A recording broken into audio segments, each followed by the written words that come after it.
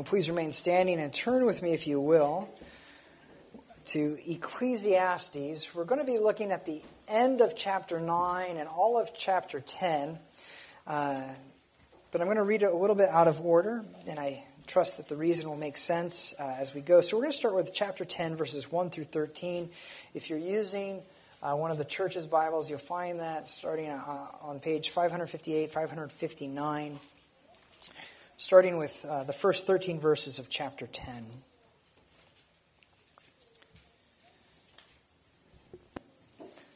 Beloved saints, this is God's Word. It is precious, it is eternal. It's here for our instruction and our comfort that we might know Him. Please give your attention to the reading of it. Dead flies make the perfumer's ointment give off a stench, so a little folly outweighs wisdom and honor. A wise man's heart inclines him to the right, but a fool's heart to the left. Even when the fool walks on the road, he lacks sense, and he says to everyone that he is a fool. If the anger of the ruler rises against you, do not leave your place, for calmness will lay great offenses to rest. There is an evil that I have seen under the sun, as it were an heir proceeding from the ruler. Folly is set in many high places, and the rich sit in a low place. I have seen slaves on horses and princes walk on the ground like slaves. He who digs a pit will fall into it, and a serpent will bite him who breaks through a wall. He who quarries stone is hurt by them, and he who splits logs is endangered by them. If the iron is blunt and one does not sharpen the edge, he must use more strength. But wisdom helps one succeed. If the serpent bites before it is charmed, there is no advantage to the charmer. The words of a wise man's mouth win him favor, but the lips of a fool consume him. The beginning of the words of his mouth is foolishness, and the end of his talk is evil madness. This ends the reading of God's Word. At this point, let us pray that He would be pleased to speak to us through it. As high as the heavens are higher than the earth, O God, so are your ways higher than ours, and your thoughts higher than ours. We are here because we want to know you, we want to know your truth, we want to know your ways, and so we ask that you would teach them to us, that you would guide us in them, that you would teach us to know and to seek after you with all of our heart, with all of our minds, and with all of our strength. And we ask that you would do this even as we draw near to you in your word, we pray. Amen. You may be seated.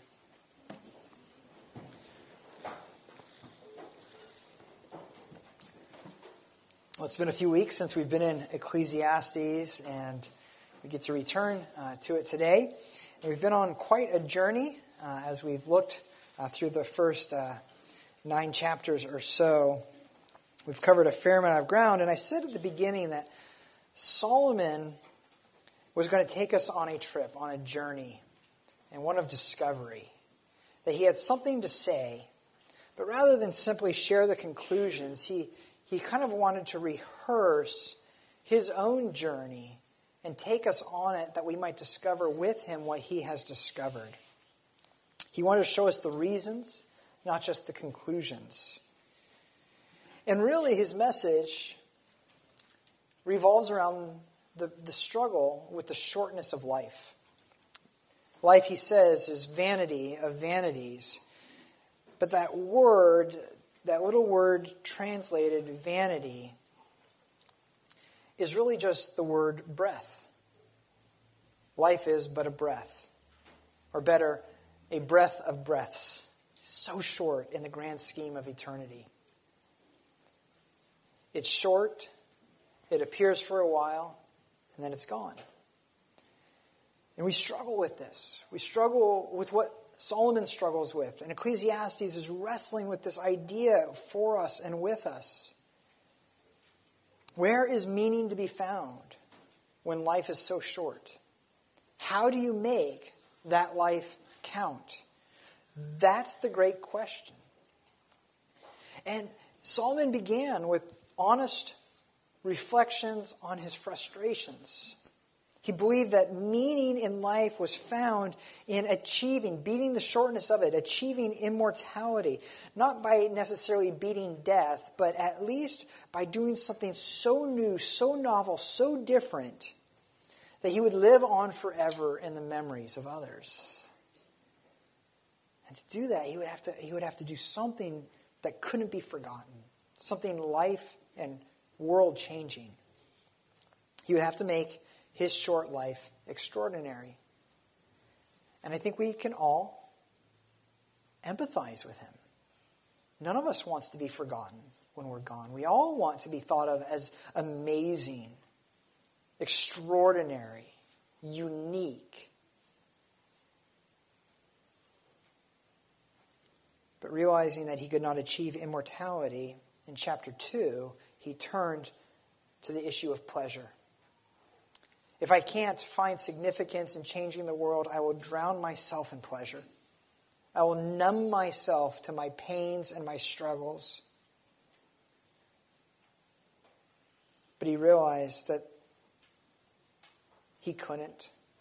There had to be more to life than simple pleasure. He couldn't escape the seasons of life. There were going to be hard seasons that he could not hide from, ignore.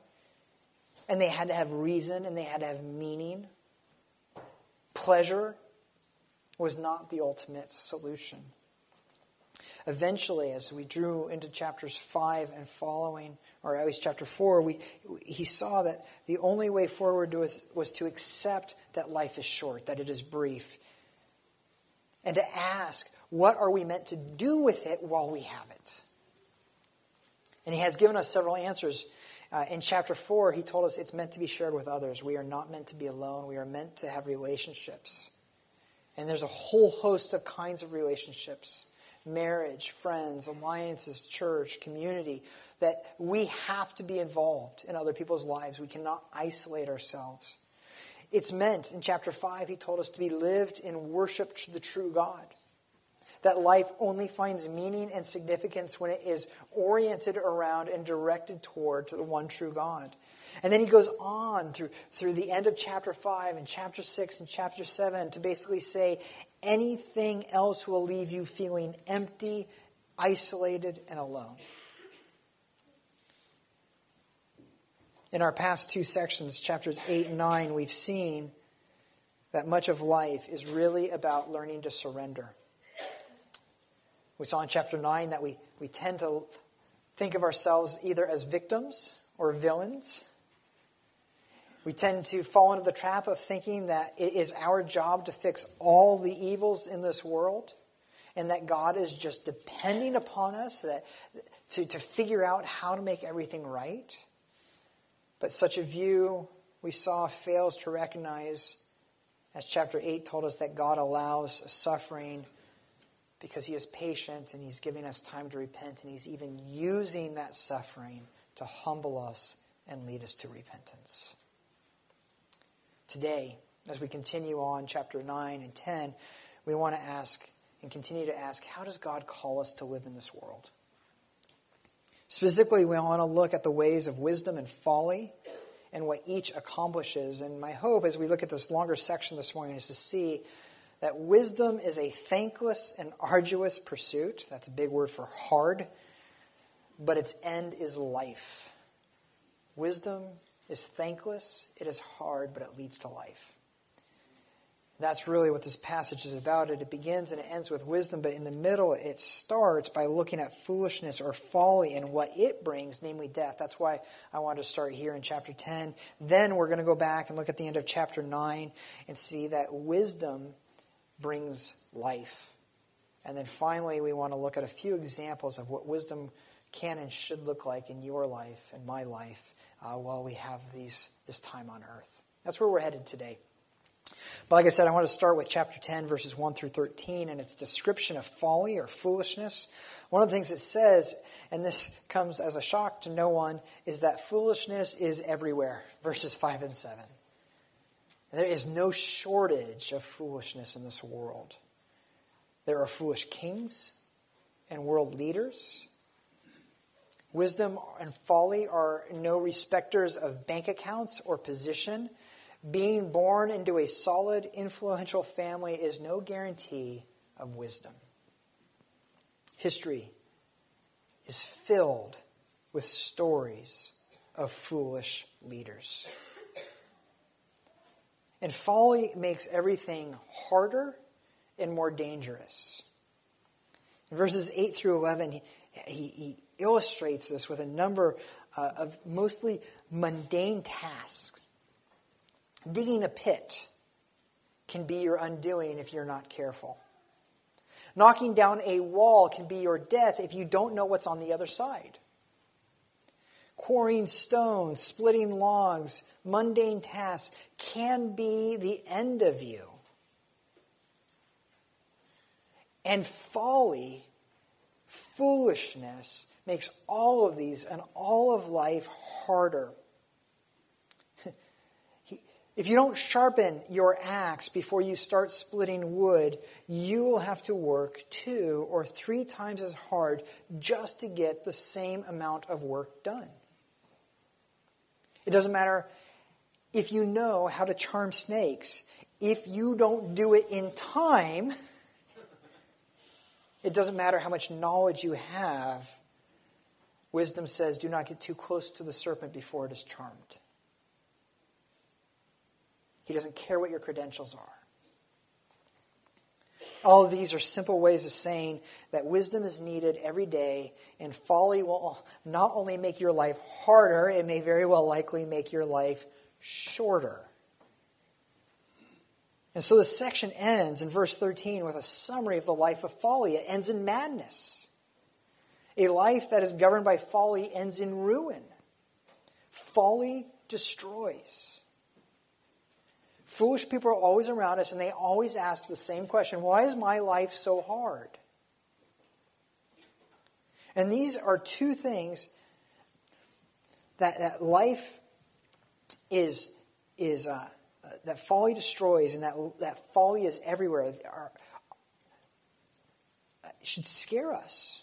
And there are 2 other things that should terrify us in this section in its description of folly. Look at verse 1.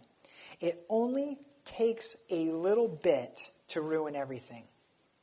And this is where folly is unique. We're going to talk about folly and wisdom. Foolishness and wisdom. And our tendency is to sometimes think that they're just mere extremes. They're opposites. What can be said about one can be said about the other and the opposite. But this is where folly is unique. It takes a mountain of wisdom to produce a good result. But folly can destroy everything with the smallest drop. In this way, the 2 are not equals on opposite ends of the spectrum. It can take a lifetime of careful planning and discipline to save up for retirement, but it only takes one foolish afternoon to lose it all. Just like the smallest drop of poison can render an entire well lethal, so a small amount of folly can outweigh a lifetime of wisdom and honor. Verse 1. The second thing that should terrify us is that folly cannot be hidden. And that's what verse 3 is about. Fools announce their folly through their lives. As they walk down the road, it's as if they have a bullhorn or a sandwich board that says, "I'm a fool."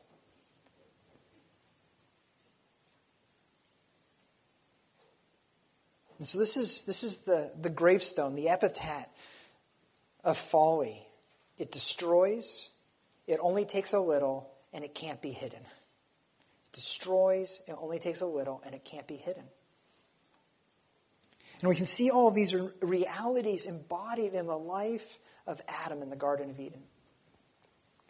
He was given a beautiful environment, a context in which to live. His life was not hard. There was work to do, but it was not arduous. It was very doable. And all he had to do was walk the path that God had set before him. But the voice of folly broke through the walls of the garden in the form of a serpent. Adam had the tools he needed to tame that serpent, didn't he? The Word of God would have brought that serpent into submission.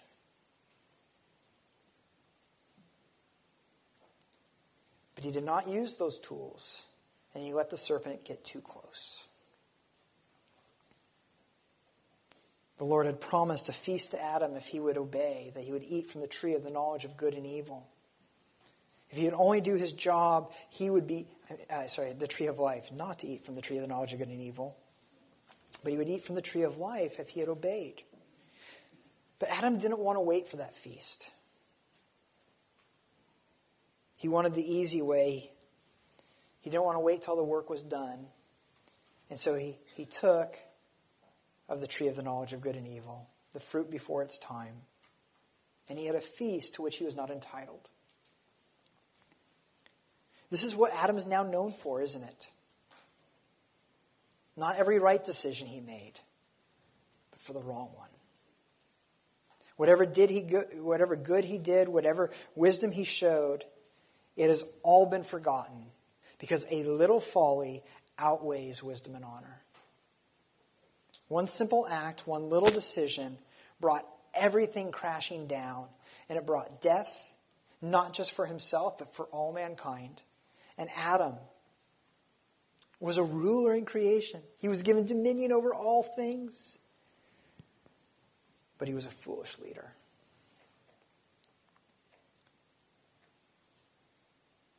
As that leader, he was acting for all of us, and so we all paid the price for his folly.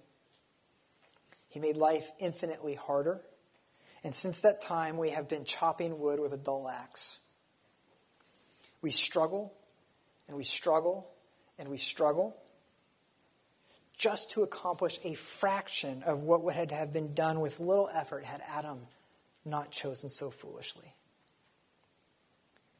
Adam embodies the reality that folly destroys, makes life harder, and brings madness. It's against that reality that our passage describes wisdom and its effects. And that's what Solomon introduces in the final part of chapter 9. So let's go back and read that. Chapter 9, verses 13 through 19. Through 18, I'm sorry.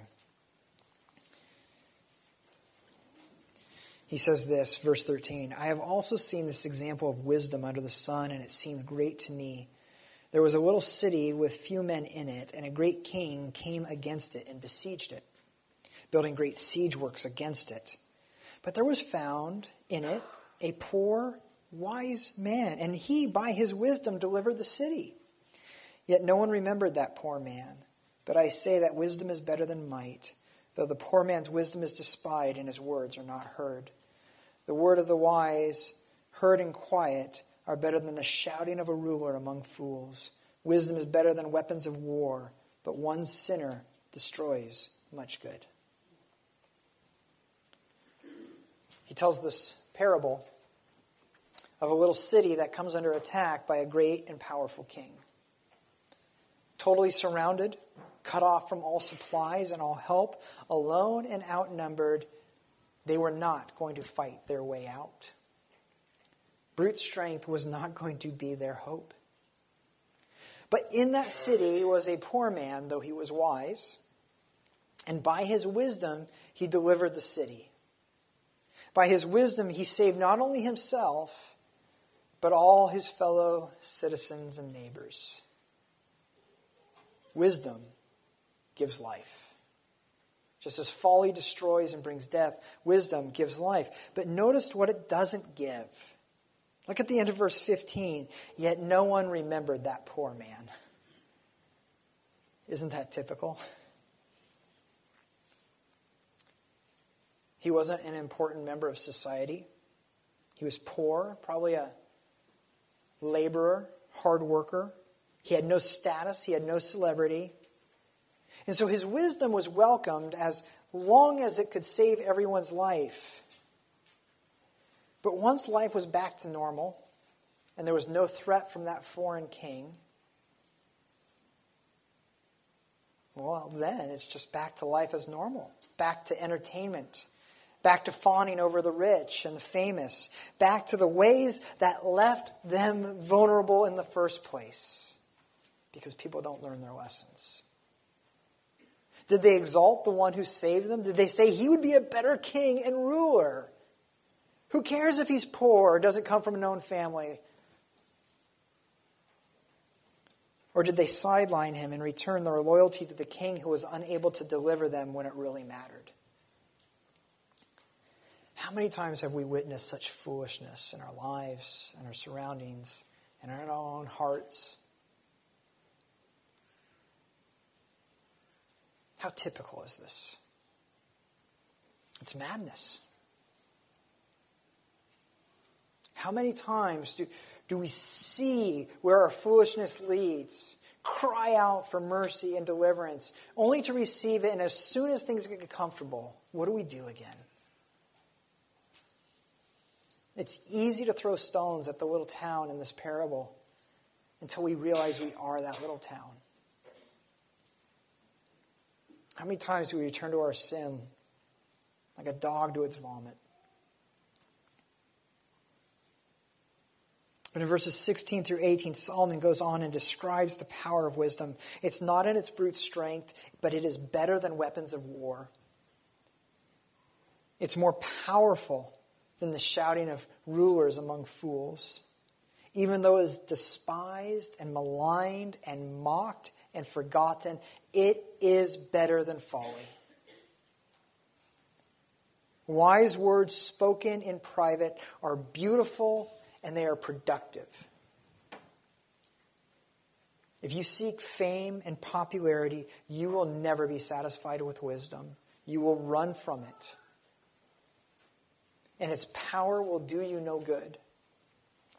Because wisdom's goal in your life is not to make you popular. And it is not to make you rich. It is to give you life.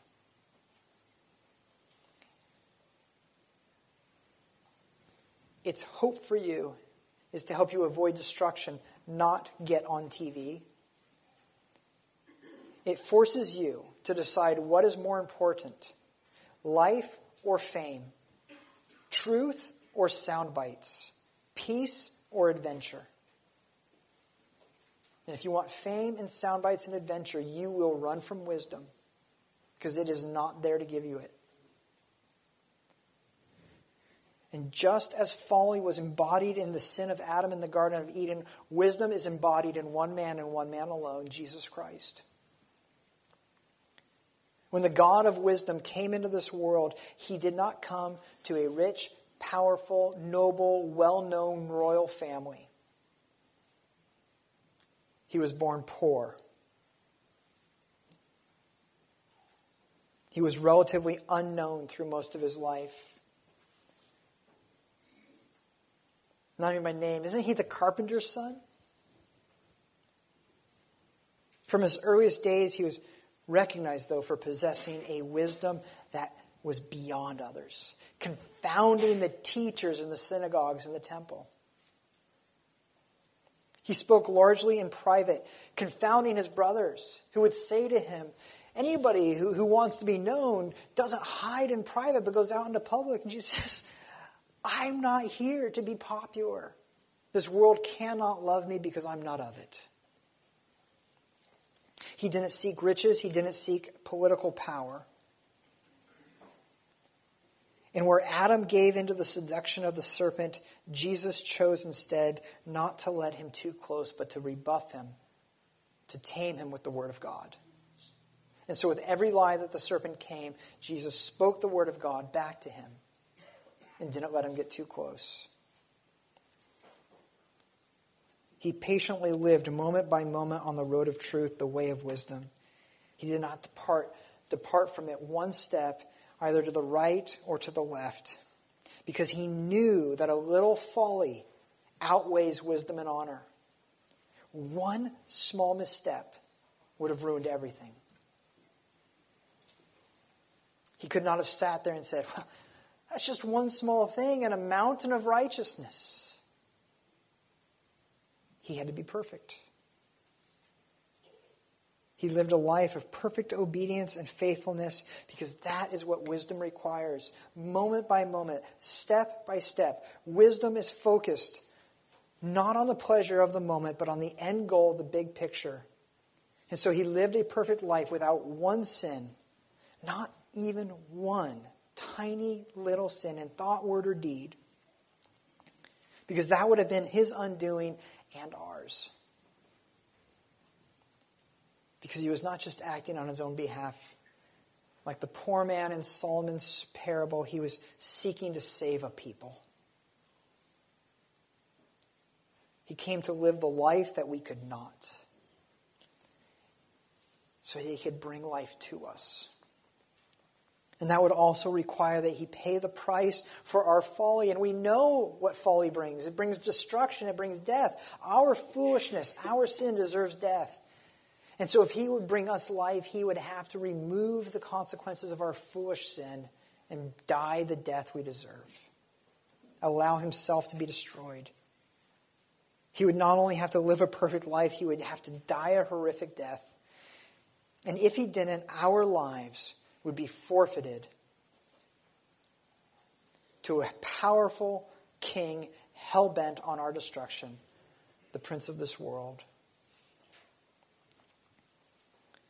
This is the gospel message. This is the message of Christianity right here. We have found life, eternal life, not in our own wisdom and obedience, not in some earthly ruler or king, not in some wealthy or influential philanthropist, but in a poor nobody born in Bethlehem, raised in Nazareth, and killed in Jerusalem. That's our hope. Such a message is absolute folly and madness to this world. But to us, it is the wisdom of God. He is the wisdom of God. Did you hear that passage that Brian read to us in the Declaration of Pardon? You might have missed exactly how Paul says it, but it's beautiful. He says, "You are in Christ, who became to us wisdom from God, righteousness and sanctification and redemption." He became, not just embodied, not just possessed. He is the wisdom of God, and therefore our righteousness, our sanctification, and our redemption. He embodies it. He is the wisdom of God. He is the giver of life. He is the one of whom Solomon was truly speaking all those years ago, who saved a people by his wisdom.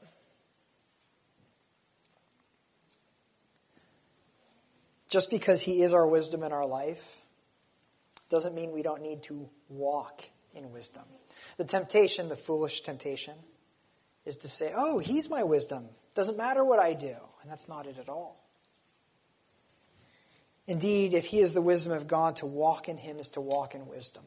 This is the call of every person who calls themselves a Christian, a follower of Jesus. It is to follow wisdom. Ecclesiastes 10:2 says, "A wise man's heart inclines him to the right, but a fool's heart to the left." Now, this is not some statement about political leanings. It is not. It is simply saying that wisdom and folly will pull you in two opposite directions. Period. A wise heart will lead you in the dead opposite direction as a foolish heart. So let's spend some time, the time remaining, asking what wisdom looks like for us while we are in this world. Let's read the final verses 14 through 20 of chapter 10. "A fool multiplies words, though no man knows what is to be, and who can tell him what will be after him? The toil of a fool wearies him, for he does not know the way to the city. Woe to you, O land, when your king is a child, and when your princes feast in the morning. Happy are you, O land, when your king is the son of the nobility, and your princes feast at the proper time for strength and not for drunkenness. Through sloth the roof sinks in, and through indolence the house leaks. Bread is made for laughter, and wine gladdens life, and money answers everything. Even in your thoughts do not curse the king, nor in your bedroom curse the rich, for a bird of the air will carry your voice on, or some unwinged creature tell the matter. At the center of this section is a comparison between two types of leaders. One that feasts in the morning and one that feasts at the proper time. The image of the first ruler is one who wakes up, probably late, and immediately begins to party. He uses his position to bathe himself and his friends with indulgence. He never sees to his responsibilities because he's too busy stuffing his face. But here's the thing. A normal meal is meant to be had early to give you strength to go out and do something. A feast is meant to be done when all the work is done, whether that's a battle or a project or whatever. A feast is when you bask in the completion of what you were called to do, and you enjoy the finished product. But what happens when you have a feast at the wrong time? That's what verse 18 is about. The mundane things like life go undone, like home maintenance. Your ceiling begins to sag and then leak. Now, this is, of course, a metaphor, but in case you'd like to help fix our leaning roof out front, talk to Dave Stodema. We have one that will be leaking if we don't fix it. We have responsibilities. But it's a metaphor for far more, isn't it?